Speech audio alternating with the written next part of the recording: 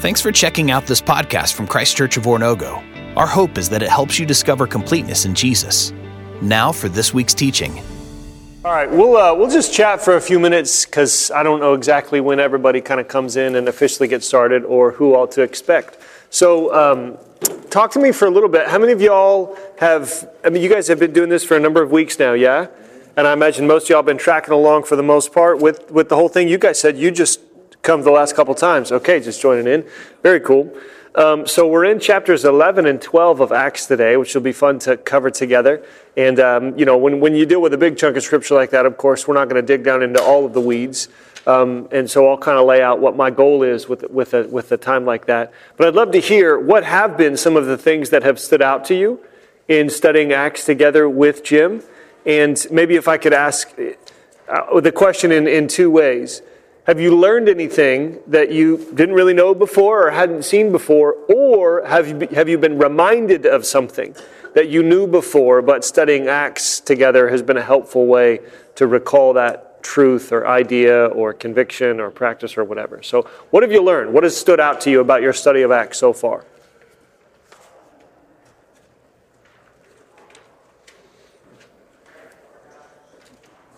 How many of you are introverts? I'm curious. How many of you are extroverts? Okay, so like two of you might talk first. So, hey guys. I'll wait you out though, just FYI. I'm super comfortable with silence, so, Well, for me, take your time. For me,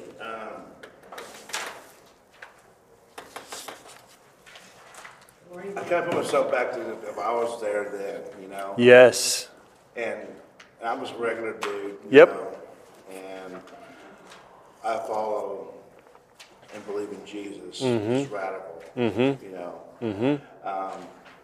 And he's crucified. He's gone. Now we've got this Holy Spirit that I don't understand. Right? Yeah.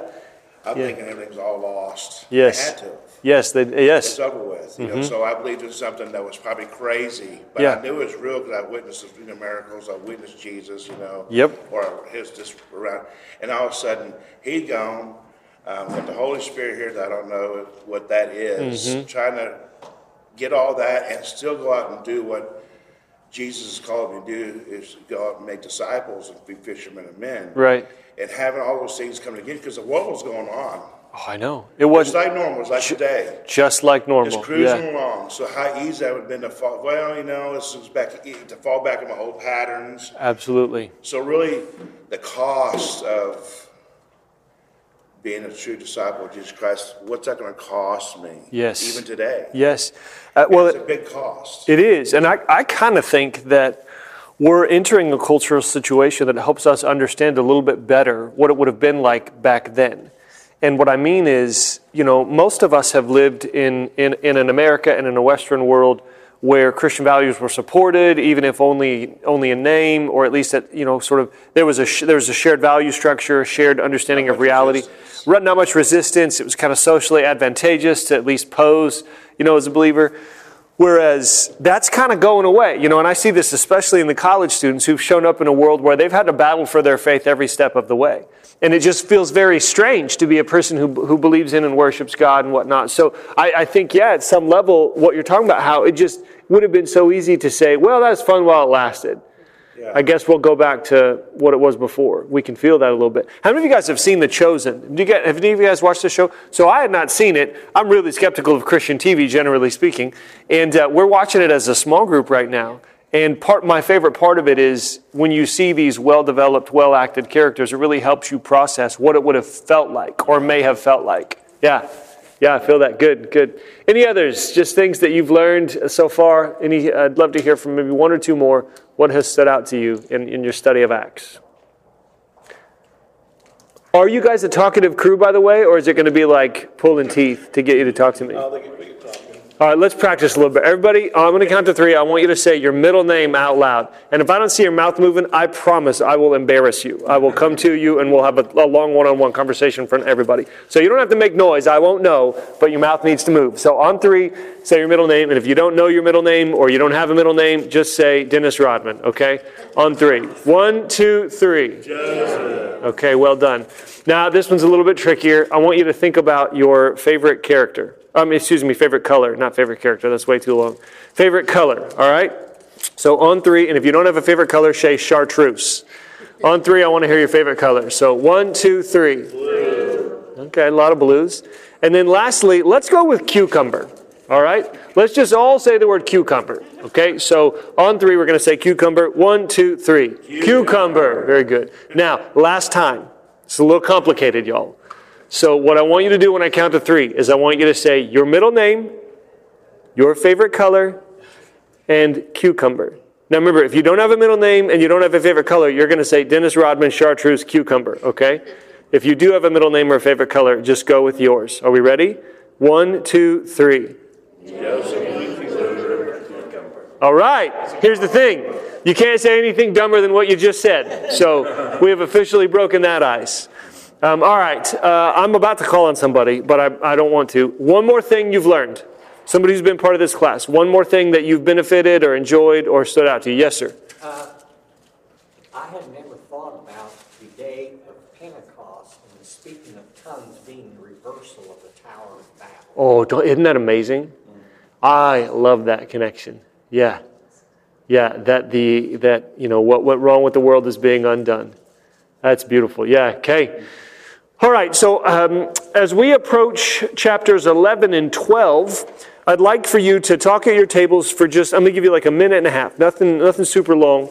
But what I want you to think about are 2 kind of big moments in your life, and just try to articulate something you learned from them. So it could be, the birth of a child, it could be the death of a loved one, it could be a war, it could be a transitional season. But if you were to kind of plot out the timeline of your life, there'd be certain marks, you know what I'm saying? And they represent key moments in your story. And so what I want you to do, again, is amongst yourselves at a table, think about a big moment in your life and something that you learned from it. So everybody share with each other. I'm going to give you 2 minutes, and then I'll recapture our attention together.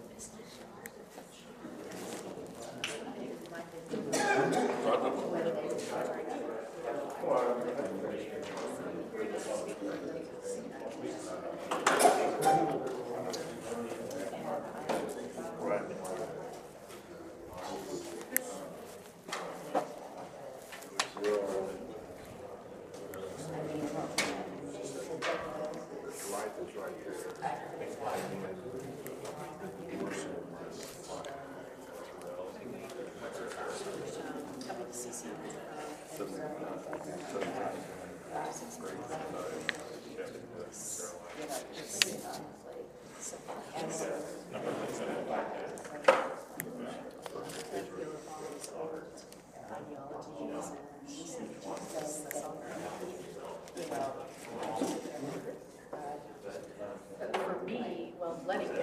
First Sunday here, I was just amazed when I started. He was a singer for something else, and I think I was like a pastor, put himself in the same level. He said, that's a little different. So I did that on my first Sunday. That's the first Sunday that my first music.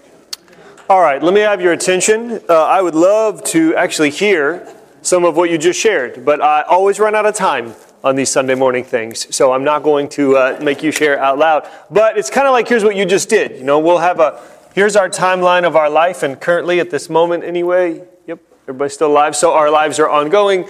And you have these various, tick marks, and some of them are tragic, some of them are positive. If I were doing my timeline, this, I don't mean to take it super negative, but the day my biological father left, huge moment for me. The day I was baptized, the day I was called to ministry, when my mother remarried, when I married my wife, when we had our children, we suffered miscarriages. I can actually think of moments that were big for me just because of an experience of God I may have had or a time I may have heard from Him. Anyway, we kind of have these big moments. How many of you were able to think about a key moment in your life and something that you learned from it? However, what the interesting thing about timelines is that generally speaking, most of the timeline is not marked by a big moment. And most of our seconds or our minutes are in between what we would think of as the big turning points in our story. And I want to point that out because chapters 11 and 12 of the book of Acts are kind of in between. Acts has some really big moments. And in chapter 10, you had a really big moment.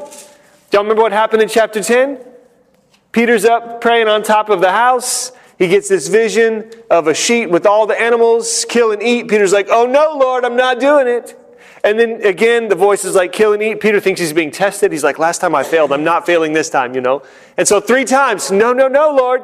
I shall never eat an unclean thing. And then finally, he's like, oh, okay, actually, this is the Lord speaking to me. And of course, the vision is not primarily about food. It's about people. Because at the same time, the time of prayer, Cornelius, the Gentile, is praying up in Caesarea Philippi. And you guys know the story, right? First Gentile convert, huge moment. I don't know if any of you have Jewish ancestry, but if you do, you'd be the only one as part of the covenant family in the room. The rest of us would be on the outside looking in until Acts 10. Acts 10, huge. Acts 13, huge. Because in Acts 13, you have the Holy Spirit setting apart Barnabas and Saul, who would become Paul. Actually, on this mission is when he starts to be referred to as Paul, setting them aside for a missionary journey, which is the first of many of the Apostle Paul. And it actually is where we see the gospel finally going out to the ends of the earth, going out to the ends of the world. And so, big moment, 11 and 12 in between. Now, we're not going to, we could do this profitably. It would actually be quite worthwhile. You might think about having this conversation later if you live with whoever you're sitting with. What have you learned from the in-between seasons? Because that's a valuable question too. And we're looking right now at an in-between season, which is really about confirmation of what God's done, preparation for what God's doing, and how it interfaces with the world. You might think of the 2 halves of this text as God saying yes and God saying no. And maybe we'll come back around to that if we have some time at the end. All right, we're going to break this text down once again, looking at some of the details, though not all of them. The way I tend to approach this is my goal is to say enough about this text that you know more than when you came in, but primarily so that when you go back to the Word later on, you have a pretty decent framework to learn even more in your time of study. I try to have a realistic goal about what can happen in an hour such as this one. And so to that end, generally speaking, I'm going to do most of the talking, but I don't want to do all of the talking. And so I'm going to teach through some of the details, and I want you to feel free at any point to raise your hand and say, what about this? What about this? And at various points, I'll pause and try to create some time for dialogue in that regard.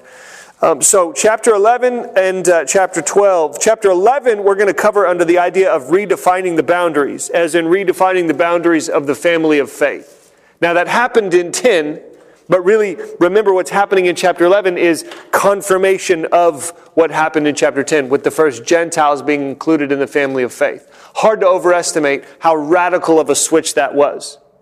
Now, to be clear, it wasn't just that Cornelius was a Gentile and now he's a member of God's family. It was that he became a member of God's family without becoming a Jew. He did not get circumcised. He did not submit himself to the Torah. All he did was put his faith in Jesus. That's a pretty radical shift. Now, did you guys cover the first part of chapter 11 last week? Is that ringing a bell a little bit? I think Jim told me to pick up in 11:19. So I'm going to real quickly kind of resurvey what happens in the first part of 11. Let's read the text together.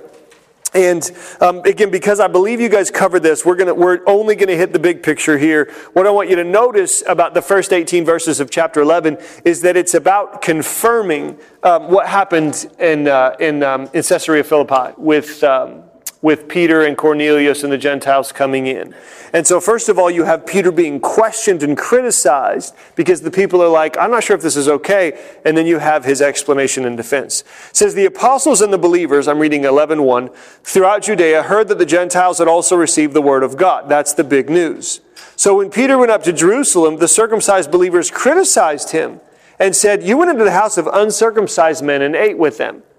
Now, hopefully you understand something of why that would have been a big issue. We all have our sort of boundaries. We have our rules and restrictions. We have our places where we don't go and people who we don't talk to. And in the Israelite culture, these purity regulations, these boundaries, they weren't just about safety. I remember when I was growing up, a lot of my friends weren't allowed, they're like, mamas wouldn't allow them to come to my house because we lived on the wrong side of town. It was not just about safety for them, though. It was about protecting God's holiness. Whoa, you're not supposed to be going there. And he did, though. So he actually explained, starting from the beginning, Peter told them the whole story. I was in the city of Joppa praying. Do you guys know about Joppa? Oh, there's so much interesting stuff in here. Joppa was the first century version of the city that Jonah fled to when he was running away from God's call, because he didn't want the Ninevites to hear about the goodness of God. So Joppa is a port city where Nineveh fled. Same city, now you have Simon, son of Jonah, who hears the call of God and goes the opposite direction of Jonah. Actually extends the grace of God to those who were previously outsiders. So the city of Joppa, praying in a trance, I saw a vision, saw something like a large sheet being let down from heaven by its four corners, and it came down to where I was. I looked into it and saw four-footed animals of the earth, wild beasts, reptiles, and birds. Then I heard a voice telling me, "Get up, Peter, kill and eat." She was telling the story. I replied, "Surely not, Lord. Nothing impure or unclean has ever entered my mouth." The voice came to me a second time. "Do not call anything impure that God has made clean." This happened 3 times, and then it was all pulled up to heaven again. All right then, 3 men who had been sent to me from Caesarea stopped at the house where I was staying. The Spirit told me to have no hesitation about going with them. These 6, I want you to circle that in your Bible if you don't mind writing in your Bible. These 6 brothers also went with me. Why might that matter? How many people went? Huh? If Peter says, these 6 brothers went with me, how many people went? 7. That's a complete number. That's usually not an accident in Scripture. I think this is Peter's way of telling the story and Luke's way of reporting it that says, look, this is confirmation. You have a full panel showing, in very Jewish terms, that this is actually what God had intended to do. We entered the man's house. He told us how he had seen an angel appeared in his house, said, "Send for Joppa to Simon, who's called Peter. He will bring you a message through which you and all your household will be saved." As I began to speak, the Holy Spirit came on them as he had come on us at the beginning. Then I remembered what the Lord said. John baptized with water, but you will be baptized with the Holy Spirit. So if God gave them the same gift he gave us who believed in the Lord Jesus Christ, who was I to think that I could stand in God's way? This may be confusing, and so if it is, you can just forget about it and we can move on. But I want to suggest to you that the 6 plus 1 that Peter lays out quite clearly is matched by a much more subtle 6 plus 1 question mark in the text. Here's what I mean. You have multiple times where the movement of God's Spirit or an angel is mentioned in Peter's retelling of the story. The Spirit spoke to Peter in a vision. The Spirit told Peter to go with them. The angel spoke to Cornelius in a vision. The Spirit came on them just like he did on us at Pentecost. Jesus said this would happen. Actually, I don't think it's about the 6 guys. John the Baptist told us that the Spirit was going to do this. How many is that? 6. And then the question is, I think, to those who are listening, will you be the 7th group of witnesses that confirms what God has done? That's exactly what happens. When they heard this, they had no further objections and praised God, saying, "So then, even to Gentiles, God has granted repentance that leads to life." And so the point here is, what God has been doing, the people are catching up with. I want to make sure that sinks in. God has run ahead, and the people are catching up. Sometimes God runs ahead of us. And then there's a season where God allows us to catch up together. That's some of what happens in the in-between times. We have a little bit of space to say, what has God been doing? How can we understand this and step in? That's what's taking place there in Antioch, or there in Jerusalem. Actually, it's important that it's in Jerusalem because the next phase of this is in Antioch. Let's read 11:19 through 30, and then we'll talk through what we see here. This is the text proper that we're going to be studying together today. Now those who had been scattered by the persecution that broke out when Stephen was killed traveled as far as Phoenicia, Cyprus, and Antioch, spreading the word only among Jews. Some of them, however, men from Cyprus and Cyrene, went to Antioch and began to speak to Greeks also, telling them the good news about the Lord Jesus. The Lord's hand was with them, and a great number of people believed and turned to the Lord. News of this reached the church in Jerusalem, and they sent Barnabas to Antioch. When he arrived and saw what the grace of God had done, he was glad and encouraged them all to remain true to the Lord with all their hearts. He was a good man, full of the Holy Spirit and faith, and a great number of people were brought to the Lord.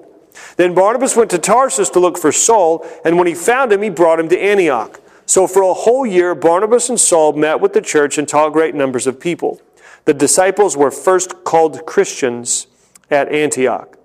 During this time, some prophets came down from Jerusalem to Antioch. One of them, named Agabus, stood up and through the Spirit predicted that a severe famine would spread over the entire Roman world. This happened during the reign of Claudius. The disciples, as each one was able, decided to give help for the brothers and sisters living in Judea. This they did, sending their gifts to the elders by Barnabas and Saul. Okay, decent bit going on here. Let's break it down like this. The gospel goes to Antioch. Barnabas is sent to confirm. The people are labeled Christians, and the church remains one. We'll come back through all of these things, I promise. So all is well in Jerusalem. That's the first half of chapter 11. That's great. It is good for one church to be unified. Am I right? And I won't ask for stories, but I would imagine some of you have been a part of individual church bodies that were not unified. This is not a good thing. This is a difficult thing to work through. It is good for an individual church to be unified. But it's a whole other thing for the church to be unified between not just one congregation, but across congregations. All of the congregations in a city or all of the congregations in a region. And what you have here is, the question is the unity that we see at the church in Jerusalem going to extend outward to the church as a whole? Antioch is becoming the other kind of main center of early Christianity. So I'm not a particularly good cartographer or artist, but generally speaking, here's you've got the ancient world. So here, this is going to be the Italy boot, and then you've got, this is Greece, and you've got Turkey, and then down here, and then that's Africa. So this is the Mediterranean Sea in very ugly form. Fair enough? Okay? This is Palestine. So this would be Jerusalem right here. This is where all of it happens. Of course, you have the bodies of water, the Sea of Galilee, the Jordan River, the Dead Sea. There's Jerusalem. Antioch is actually kind of right up here, roughly speaking. It's in Syria. There were two Antiochs in the ancient world. And you might get confused when you get to chapter 13 and 14 of Acts, because Paul goes to Pisidian Antioch. That Antioch is actually over here. It's a city in ruins today. And this one is actually still a current modern city. I wouldn't want to go there today. I've actually been there. It's interesting. It's a pretty beautiful city. But you guys are aware of the tension happening in Syria right now. Syria has often been a place of conflict and tension because it's a crossroads. You know what I'm saying? Like, this is how you get over into Asia proper. And in the ancient world, this, what we call Turkey, they called Asia Minor. And a lot of the New Testament is happening around in here. Ephesus is over here. Colossae is over here. Once you get across the water to get to like Philippi and Corinth and Athens are down here and whatnot. But that's kind of the ancient world. So that's where we're headed up north. And so we have to kind of figure out, are these two churches going to be one? The gospel goes up there. Actually, it's kind of interesting because it... Let me come back around to this. Let me just point out the facts first. So the gospel goes up there. It's not. Who's it taken by? Is it taken by the apostle? What'd you say? That's Apollo, Barnabas. Not yet. Who initially takes the gospel up there? What does it say? You guys take a look at your text. Who took the gospel to the Gentiles at first? So it happened as a result of Stephen's martyrdom, but Stephen's dead, so he's not the one who himself took it up there. Who took it up there? What are their names? Sorry, it's a little bit of a trick question. I'm so sorry, especially when I say what are their names. Isn't it just the scattered brethren? It's just the scattered brethren. It's just the people, man. Yeah, it's not apostles. It's not deacons. It's just people. We don't even know their names. I think that's part of the point. We'll come back to that in the end. So these unnamed evangelists, they go and they preach they preach the Lord. What does it say? The content of their message is what? It says they are talking about the gospel of the Lord, the good news about the Lord Jesus. That too is worth coming back to. So they're preaching the gospel, and they're not like authorized leaders. Jesus hasn't specifically delegated them as apostles. The apostles don't seem to have specifically delegated them as deacons or as servants or as ministers. These are just people taking the gospel up there, and they're taking it up to a place where there's a little bit of a checkered history of Jew-Gentile relations. That's what I mean by Syria, and Antioch specifically has always had a little bit of a conflict. And so you're going into this new place, and you have to wonder, like, is this okay? And so the church sends someone to figure out, is this okay? Who do they send? You do have a name here. Who do they send up there to check on these things? Barnabas. What's Barnabas? I mean, he's great. Is Barnabas an apostle? No. Why am I drawing attention to all of this? Because part of what I want you to see here is that God is showing us through the way Luke tells the story that, y'all, it's a done deal. It's settled that Gentiles can become believers in Jesus. Like, there's no going back to the time where there are additional rules for you to have to become a follower of Jesus. An apostle doesn't need to take this message. Anybody can take this message. And an apostle isn't even needed to confirm it because it's already been confirmed. Now the confirmation is essentially just that, confirmation, that indeed this is a good thing actually happening. So whenever the gospel first went to Samaria, back in chapter 8, Philip took it. Peter and John had to come as apostles and confirm. Now all you need is this encouraging guy Barnabas. So notice that as we proceed throughout the story, the confidence that the church has in the gospel is strengthened. And the confidence we can have that we're invited to belong to Jesus should be strengthened along with it.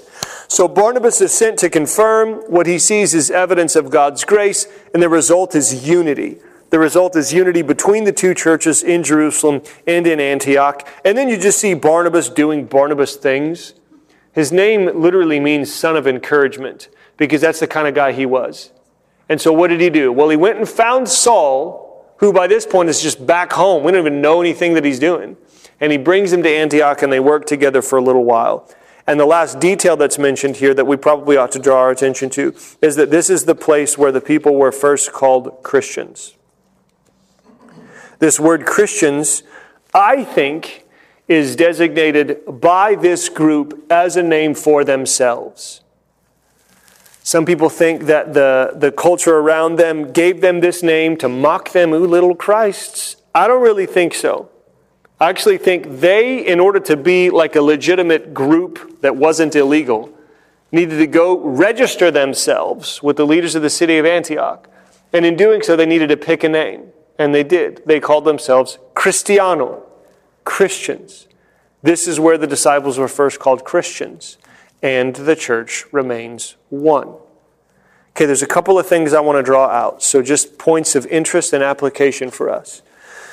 Number one is I want you to notice that you don't have to be someone special to take the gospel to those who've never heard it. Our brother here, what did he say? He said, I'm just an average guy. I'm just an everyday guy. Okay? That's exactly the kind of people we see moving in the book of Acts. Sometimes people think, well, I haven't experienced a call to ministry, so I'm not supposed to do ministry. Everybody say, nah, that's not a biblical. Sometimes people experience a call to do ministry as a vocation or to do specific ministry. I just feel called right now to reach out to my neighbors. I just feel called right now to express some love to these people in need. Sometimes that's how the Lord works with us. Other times, there's no specific call. You just see a good thing and you do it. Another thing that I think is worth pointing out is sometimes people will think, maybe you guys have felt this way, I don't work for a church, so I don't really think of myself as in ministry. Everybody say, nah.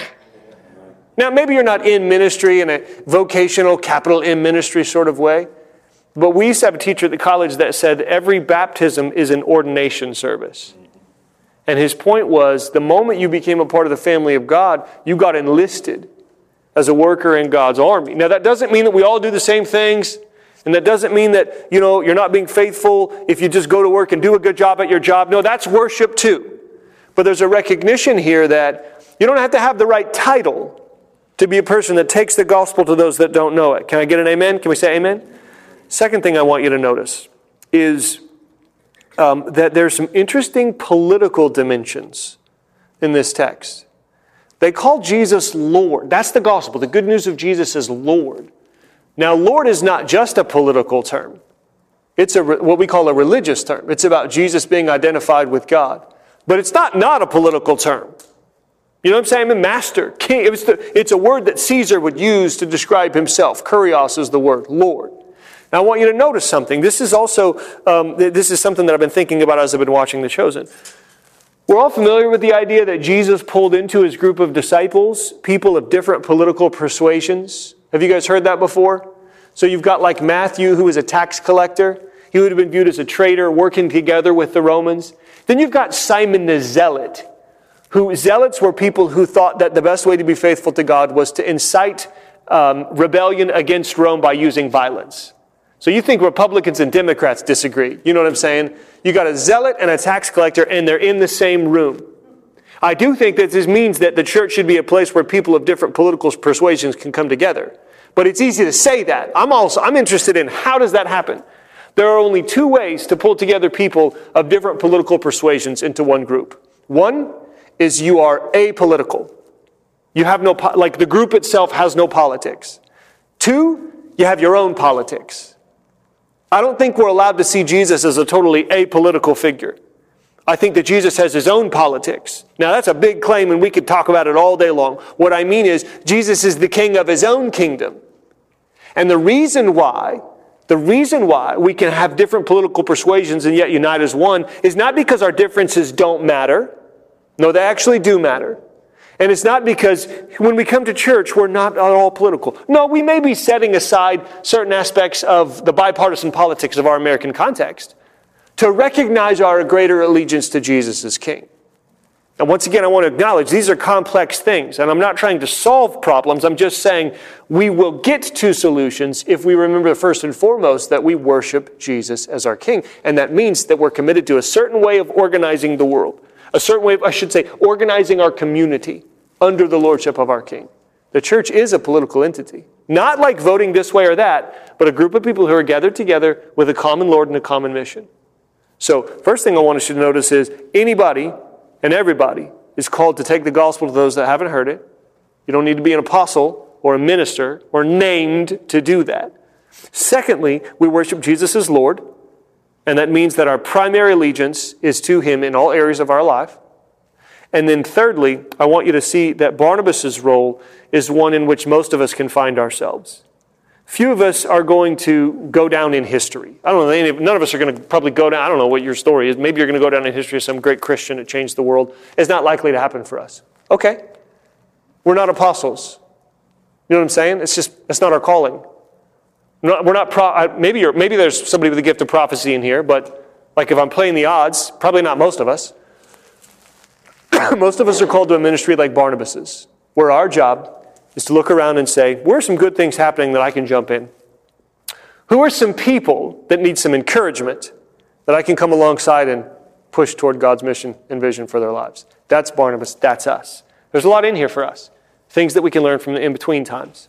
So those are some of the things that I wanted to draw out from this text, but I'm conscious that I've said a decent bit and I've raised a lot of things that I've not solved per se. So I do want to talk about chapter 12, but let me pause for a moment to give you a chance to maybe think.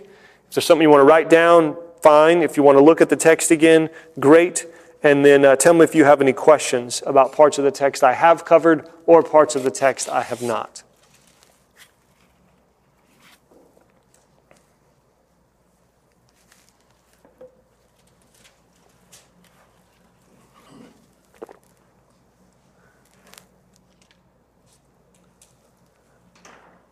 They don't put any coffee in here for you, do they?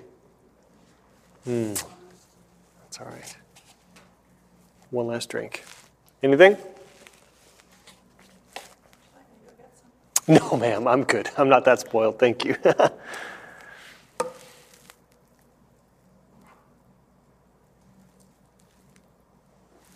Okay, well, let's continue on. And again, sorry if I'm rushing you. I don't mean to. But I do want to be responsible to my friend Jim and cover the portion of text I told him we'd cover. Chapter 12 is a fun chapter. It's a weird chapter. You got angels in here moving around doing some interesting things. Actually, provided on the back of your handout. That's actually just for you. I don't anticipate that we'll really have time to get into it. But some years ago, actually before I came back to teach at the college, one of my last sermons at the church where I used to serve at was on angels. And so I did a lot of study in angels. It was back in 13. And I kind of just produced an outline that serves as a general guide to what the Bible says. People, how many of you guys think angels are interesting?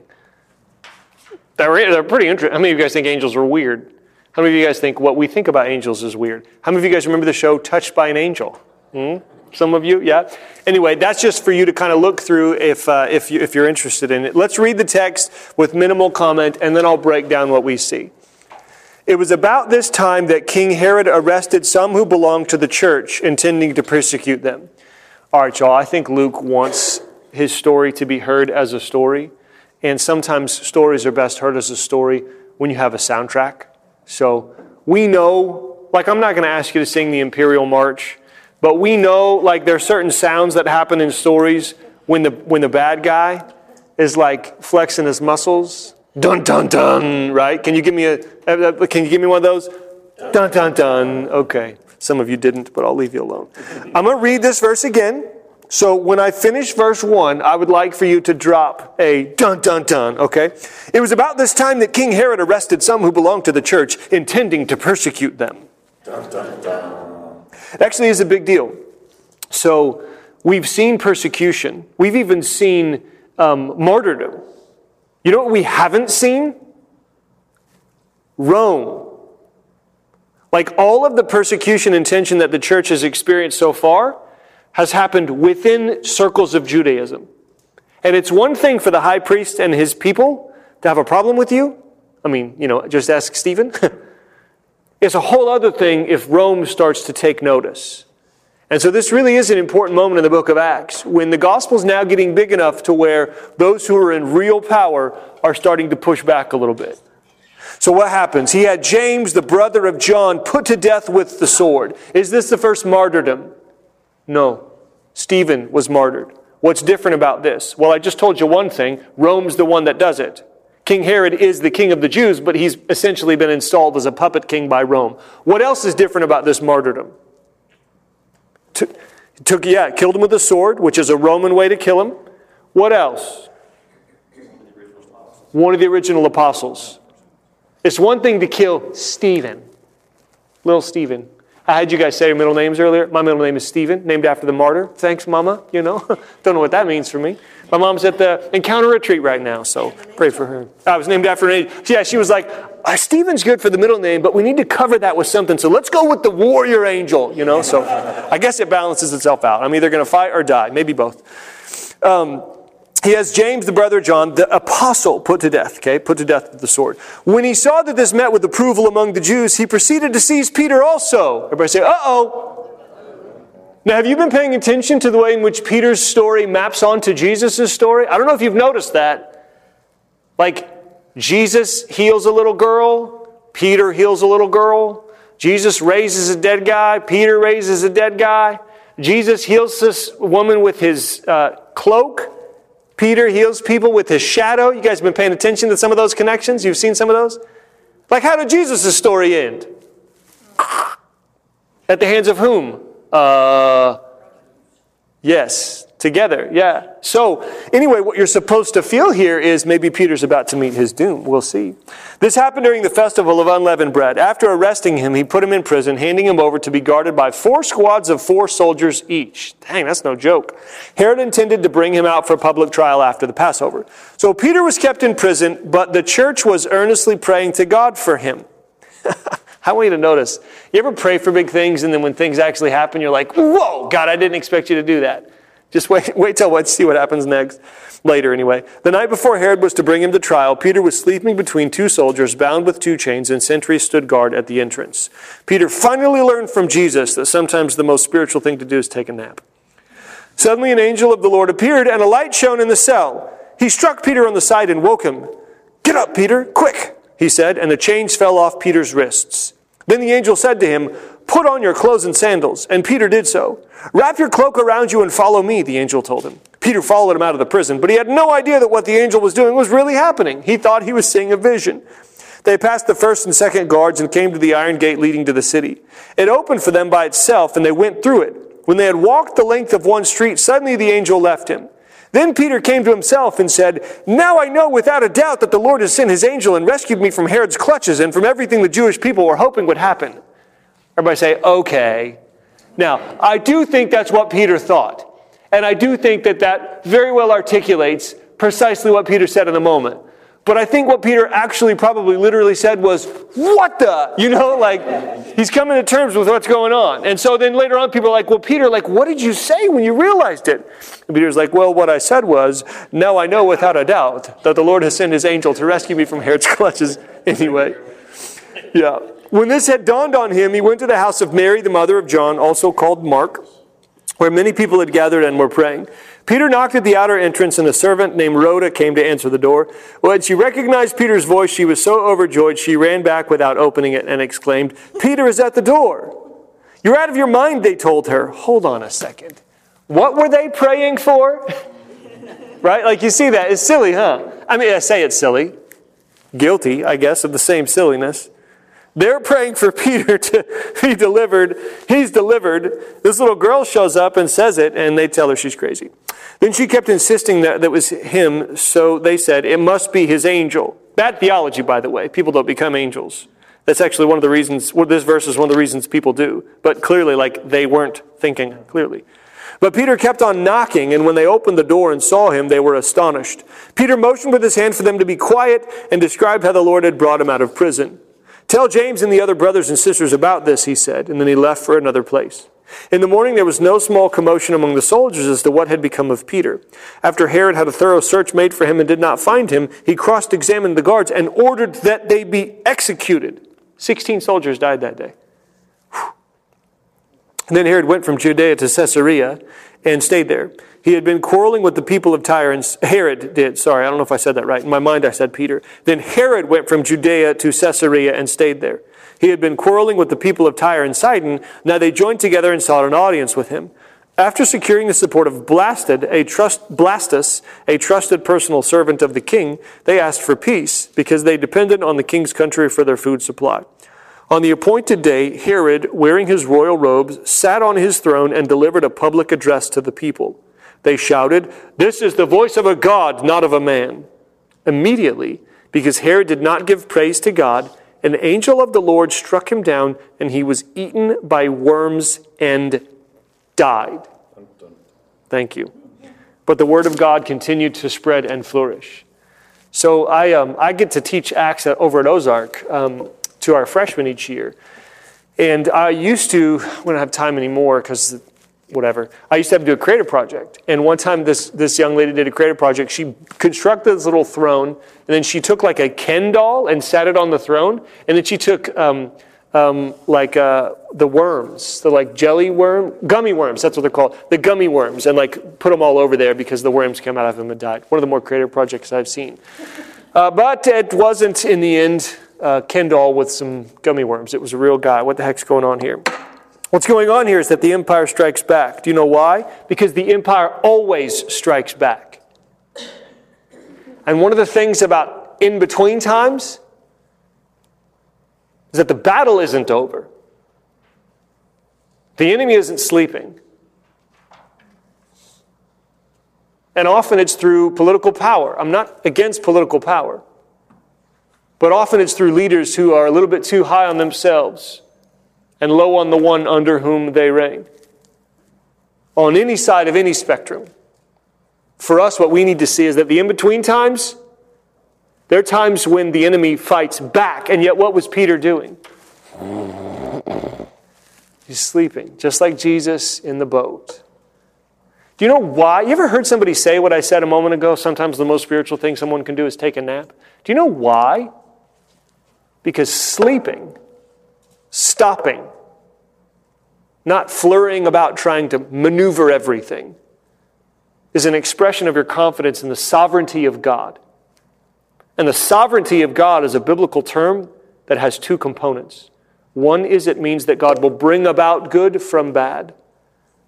But most immediately, sovereign is another political word. The person in charge. And what you see here is the empire striking back. Herod, this Roman-appointed king of the Jewish people, he puts to death an apostle, and he arrests the leader of the movement, we need to see that suffering and death are a normal expression of faithful discipleship to Jesus. It's how Stephen's story ended. It's how James' story ended. And if Peter's story had ended that way on this occasion, that would not have meant that God was unfaithful. Peter's story is going to end that way eventually. And yet in this moment, what God wanted us to see was not another courageous warrior willing to die for the sake of the king. He wanted us to see that the enemy has a limit. You ever heard Satan described as a lion coming out of 1 Peter? It's like a roaring lion looking for someone to devour. That's true. But he's a lion on a leash, the length of which is determined by God. And in this particular case, the one enthroned in heaven laughs. You may recognize that line. It comes from Psalm 2. I don't know if you've spent much time in the Psalms, but as a quick aside, I hope you do. Psalm 1 is it's a happy psalm. You know, it's kind of a title psalm for the whole book. Happy is the person who does not walk in the counsel of the wicked, or stand in the way of sinners, or sit in the seat of mockers, but whose delight is in the law of the Lord, and on that law he meditates day and night. It's great. Tree planted by streams of water, super happy. You know what the second psalm is? The nations rage against the anointed one of God. Like, why do we go from happy prayer, looking at a tree, thinking about water, to combat? Because that's the world we live in. And our prayers always happen in the context of a world that's being torn apart. It's a sad thing that the world's being torn apart. It's not a strange thing that the world's being torn apart. And the parallels to our particular day are quite obvious, I think. Our world's being torn apart. Our children are wondering what the heck's going on. We are wondering what the future holds. And we don't know what the future holds. But we know who holds the future. Actually, can I tell you guys a story? We don't have time for this, but I didn't mean to say that, and I did, and it made me think of this, and I think I want to share it. So a few weeks ago, we had a staff appreciation dinner for all of the staff here at the church. And as elders, we were invited to come and support and celebrate. And Mark asked me if I would say a few things at the very end. And I said, sure, no problem. And so I'm asking the Lord, okay, here's what Mark said. He said, nothing crazy, just talk about where we've been, who we are as a church, and where we're going in the future. Exactly. And I started laughing. I was like, how do I know where we're going in the future, And actually, whenever I got the text, we were on our way to La Familia, the restaurant up in Purcell. Yeah, you guys ever been there? So good. And I'm thinking, I wonder if there's some sort of spiritual analogy to talk about how we're on the way to La Familia. Nope, couldn't figure that out. So I decided in that moment, I'm not going to talk about the future. I'm just going to talk about who we are as a church and where we've been. But then I'm like, that night I'm thinking about it, and I'm actually kind of laying down, going to bed, and I'm thinking, all right, Lord, I kind of need some hook. I need some way to kind of start these comments, just kind of set up why I'm not talking about the future, and why instead I'm going to talk about who we are as a church and where we've been. And so I'm like, okay, I know what I'm going to do. I'm going to pray, God, where are we going in the future? And since God never answers that sort of prayer, can I get an amen? He's not going to. I'm going to ask him to tell me, and when he says nothing, then I'll start my talk by talking about how I asked and he didn't say anything. So instead, we're going to talk about something else. So I have this whole set. I was tired, by the way, so hopefully you don't, if you think less of me, that's okay. So I'm laying there and I'm like, all right, Lord, where are we going in the future, And I'm not even kidding you. I never hear an audible voice. So when I say I hear the voice of the Lord, what I mean by that is sometimes a thought comes into your mind, and over time you learn to recognize that it is the voice, figuratively speaking, of the Lord. And I remember him saying real clearly, wherever you're going, I'm already there. And you can trust that the way will be hard but good. Right? And I have to be honest with you, my first thought was, that's awesome. Secondly, I'm going to have to rethink what I'm saying. Thirdly, wait a second, God. Did you just say to me that it's okay because we don't know what the future holds, but we know who holds the future? Because it kind of sounds like that's what you said, And I was just laughing, and he was like, you're not as funny as you think, bud. But yes, that is what I'm saying. So I think about actually this text. I hadn't actually thought about this story, but that's kind of what we see here a little bit, The church had to come to terms with the fact that God knows what's coming. He's preparing us for it. And in the end, whether or not we lose our heads or are delivered from terrible situations by miracles that even we can't keep up with, God is in control. Politicians cannot stop God, but God can stop politicians if he sees fit. The couple of things I may want to mention, we're kind of, we have enough time. I am going to save some time to stare at you and make you talk to me, though.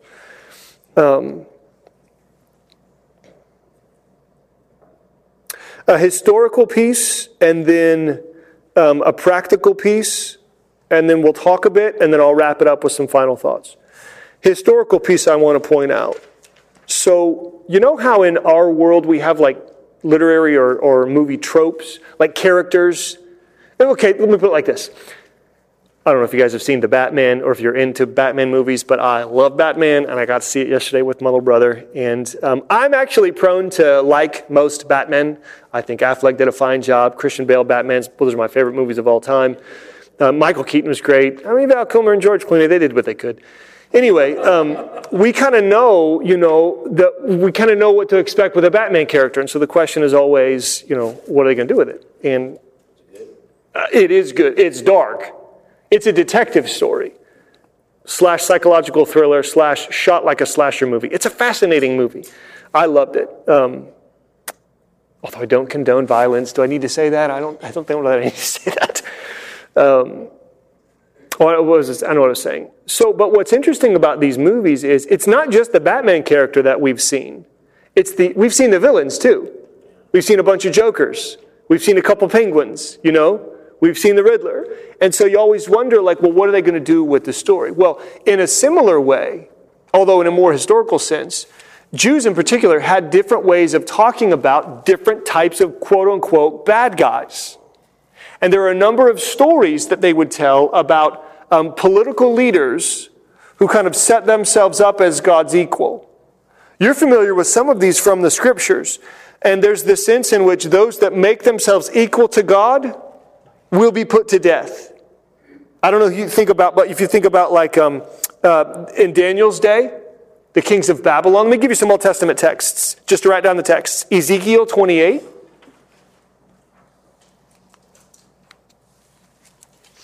Isaiah 14. And Daniel chapter 4. There's this tradition. That's the word I'm looking for. In Israelite thinking, because it actually happened, you'd see this. Pagan kings get too big for their britches, God removes them. Josephus, the Jewish historian, talks about this as well. There's a second tradition in Jewish sources in between, after the Old Testament, so in between the Old and New Testament and during New Testament time, about how when politicians persecute God's people, they die by worms. This is not the only story we have like this. If you've got a really old Bible, or if you grew up Catholic, you have a Bible with the Apocrypha in it. There's a book called Judith in the Apocrypha.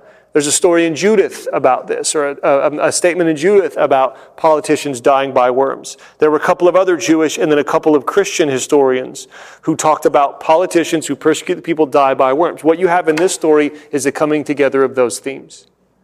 And the point is that's just what we've already covered. I just want you to see that there's some masterful retelling of what's actually happening. This is about God's sovereignty. I don't know if the next little piece I want to draw, I don't know if this is Luke's specific point, but I think it's worth thinking about. So there is there is a medical, I don't know what it's called, but there's a medical condition. If you have worms and you don't take care of it, literally, eventually, they're going to cause your death.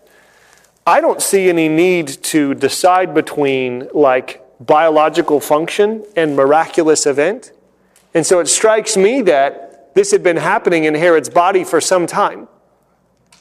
And I actually see this as additional evidence of the sovereignty of God.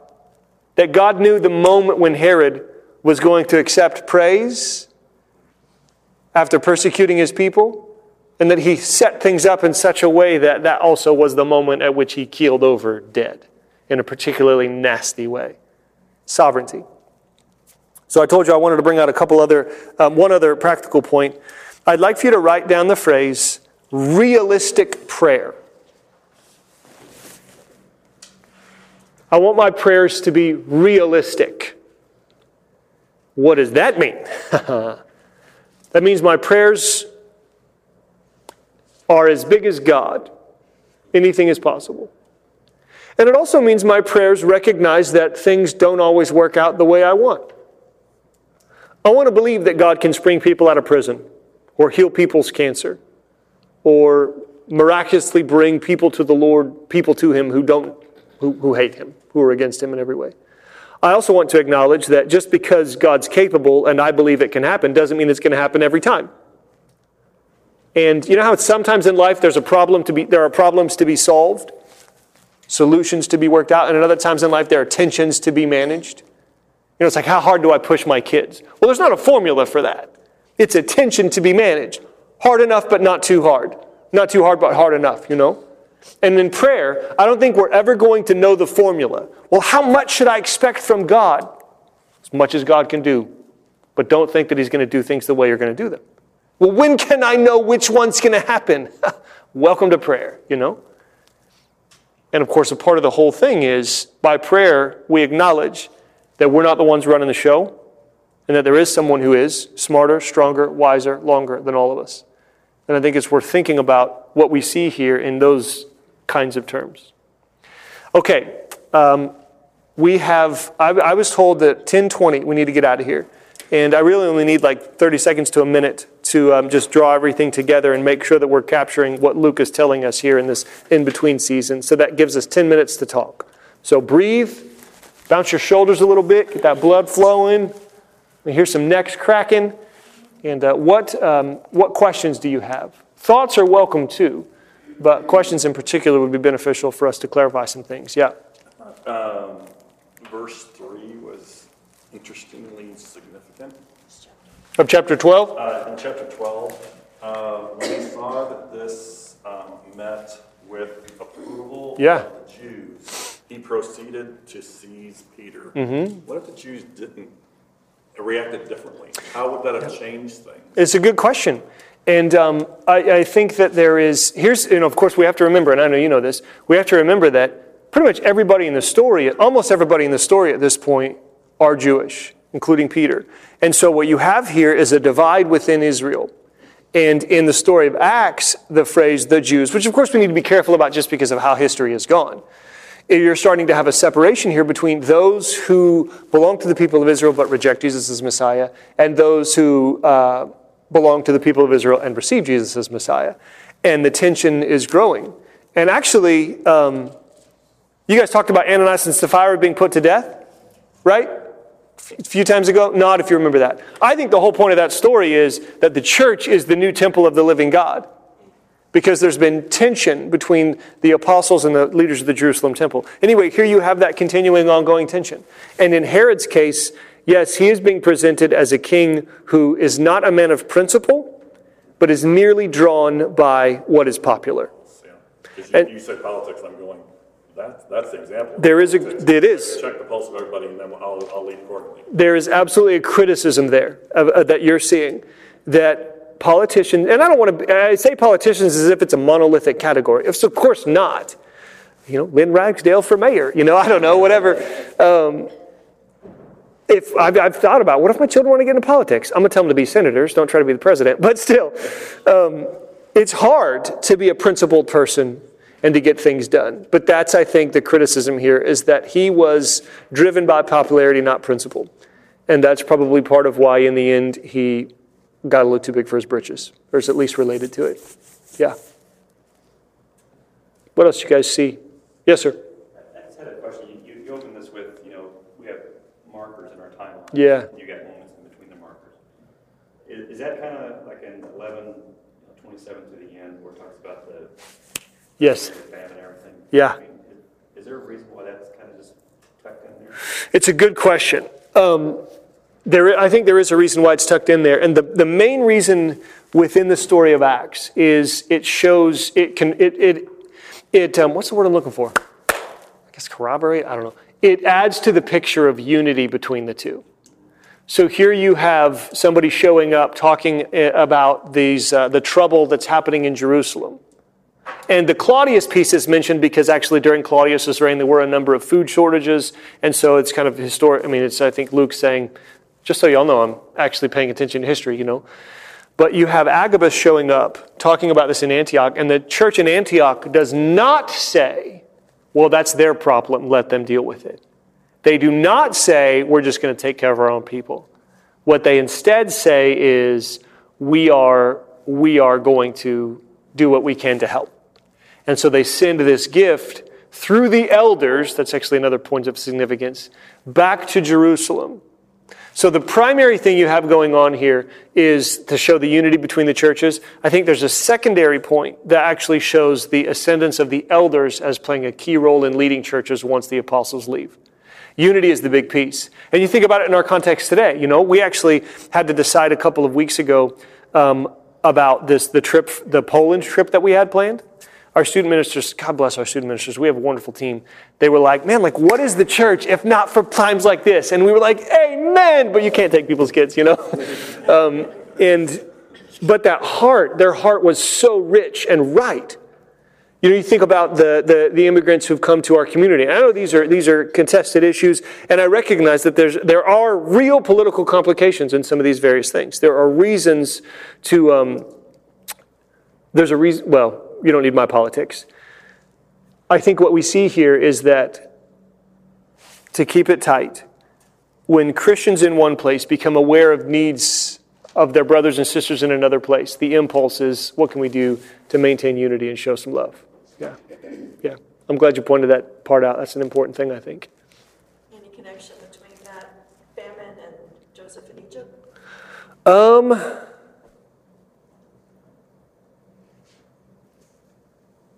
I'd have to think about that. So a lot of times the way the Bible works is you have stories on stories on stories. And so I do think that Peter's story is being presented as like you could almost lay it over top of Jesus' story. And so in this case, you'd have like an echo, you know. So like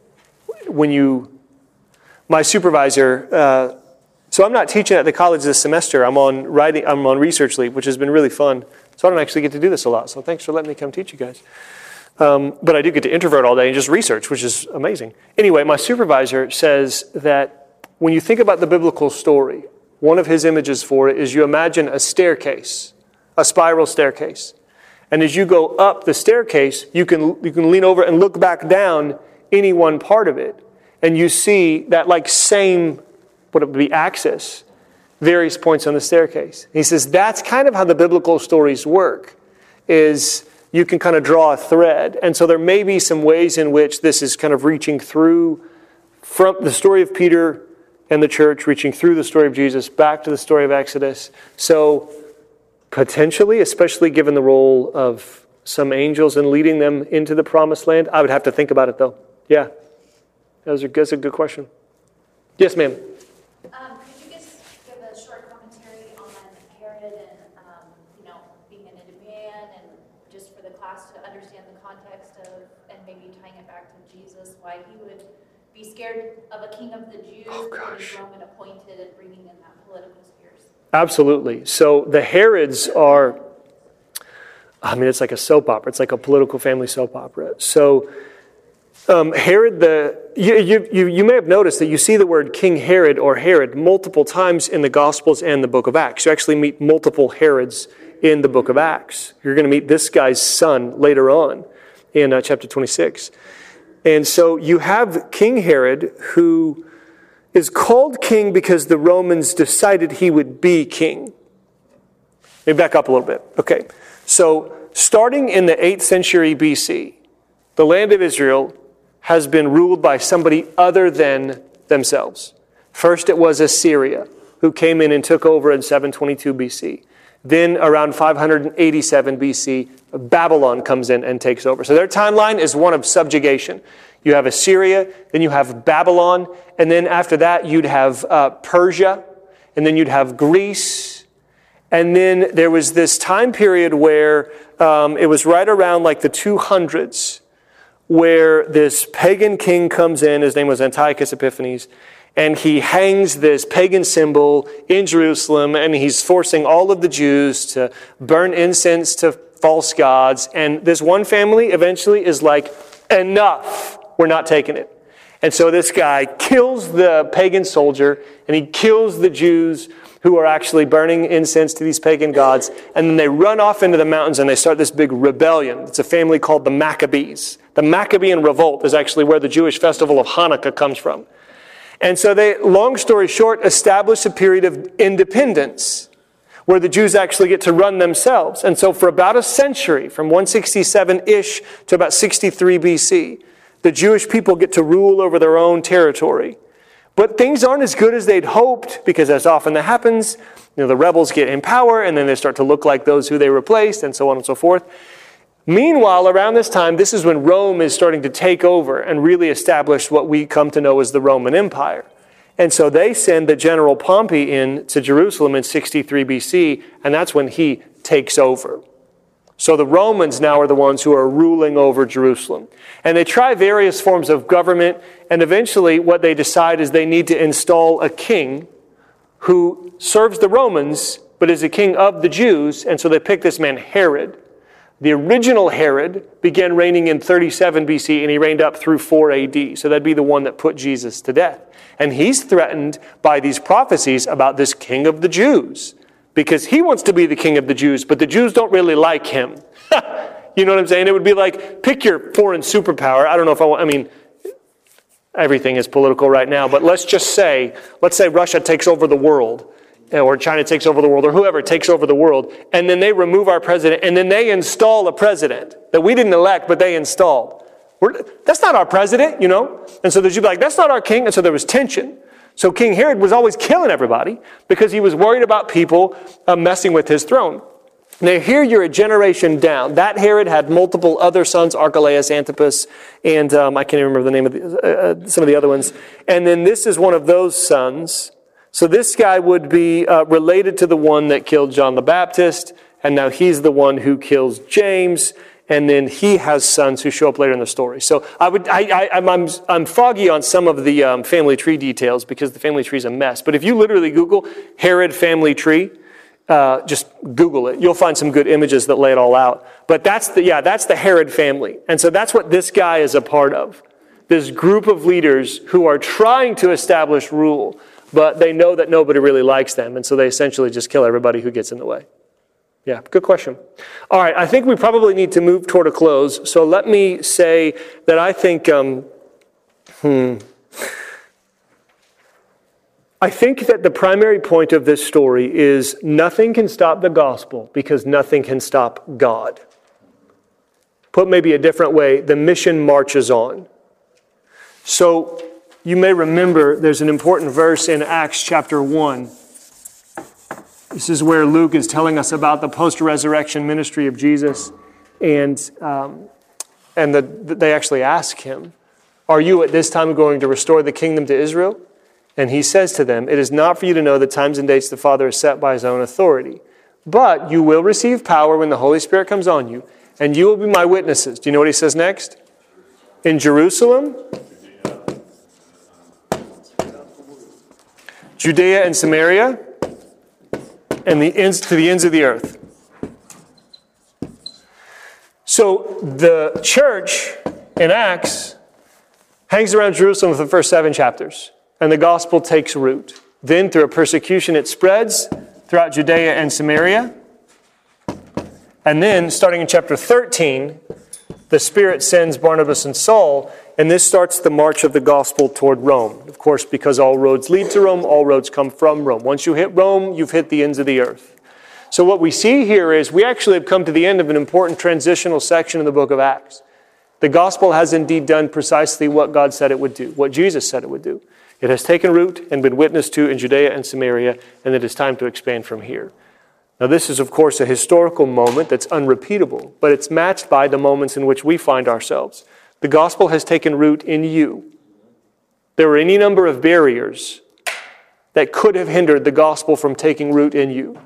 Barriers inside you and barriers around you, but it didn't work because nothing can stop the gospel because nothing can stop God. And so the question now is, where to next? And that may be the routine.